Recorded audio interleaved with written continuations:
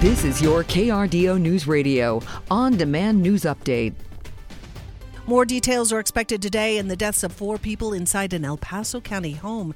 Deputies got a shooting call late Wednesday night near Peyton and arrived after midnight to find an injured man outside. That triggered more resources and apparently fear of a standoff or possible hostage situation since negotiators responded. Once SWAT went in, they found 4 adults who had died before deputies arrived.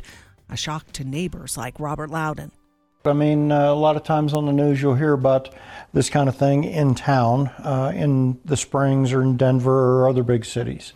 So I guess we get kind of numb to it, hearing it on the news quite a bit as a regular thing. But for it to be out here, one of the next door neighbors, it's a little unsettling. The sheriff's office isn't saying much else other than there is no threat to the community.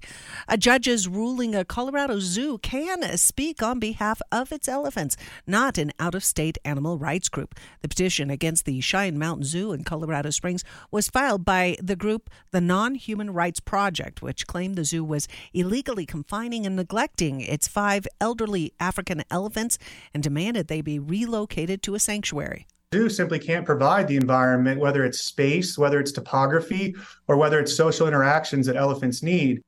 El Paso County District Court judge has dismissed the case, saying that the nonprofit's petition sought to give legal personhood to animals and that the zoo has a better relationship with its elephants than the group.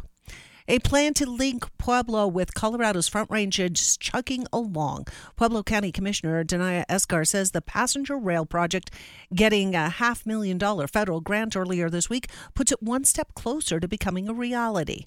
It also keeps us in the queue now for the bigger federal dollars that will eventually come down to help us really see to fruition the idea of Front Range passenger rail. Esgar serves on the Front Range Passenger Rail District Board of Directors, but this latest grant, part of the Bipartisan Infrastructure Act, will cover a fraction of what's needed.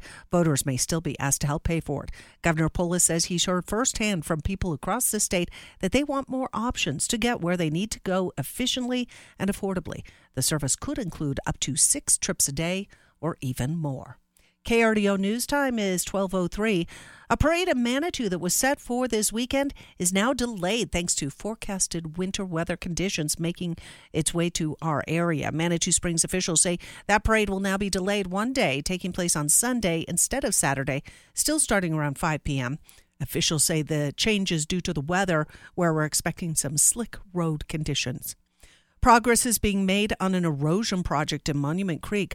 Colorado Springs Utilities gave an update saying that this project protects public safety and infrastructure.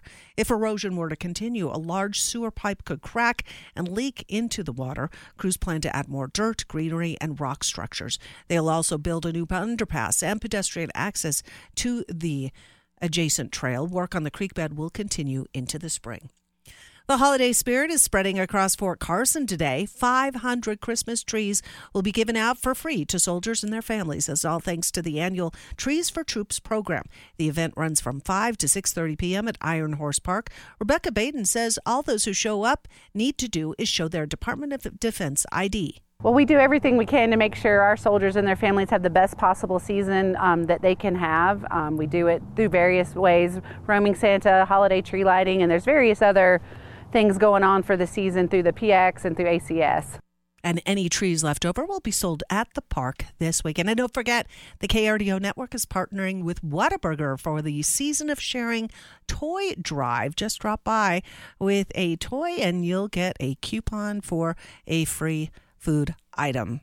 More details, of course, at krdo.com. Periods of snow showers and cold as we head into the afternoon, but we'll likely see some steadier snow tonight between 6 o'clock and about 10, 11 o'clock tonight. We do have winter weather advisories posted for Teller and northern El Paso County. Several inches of snow possible, and then as we head overnight, most of the snow will come to an end here in Colorado Springs by sunrise tomorrow morning. We'll see morning starts in the upper teens and low 20s. Partly cloudy and cold tomorrow afternoon, a little bit breezy. 34 Colorado Springs, about 38 in Pueblo. From the Storm Tracker 13 Weather Center, I'm meteorologist Chris Larson for KRDO News Radio. Get news, traffic, weather live on KRDO's Morning News weekday mornings from 5 to 9. KRDO's Afternoon News weekday afternoons from 4 to 7. On KRDO News Radio or anytime at krdo.com.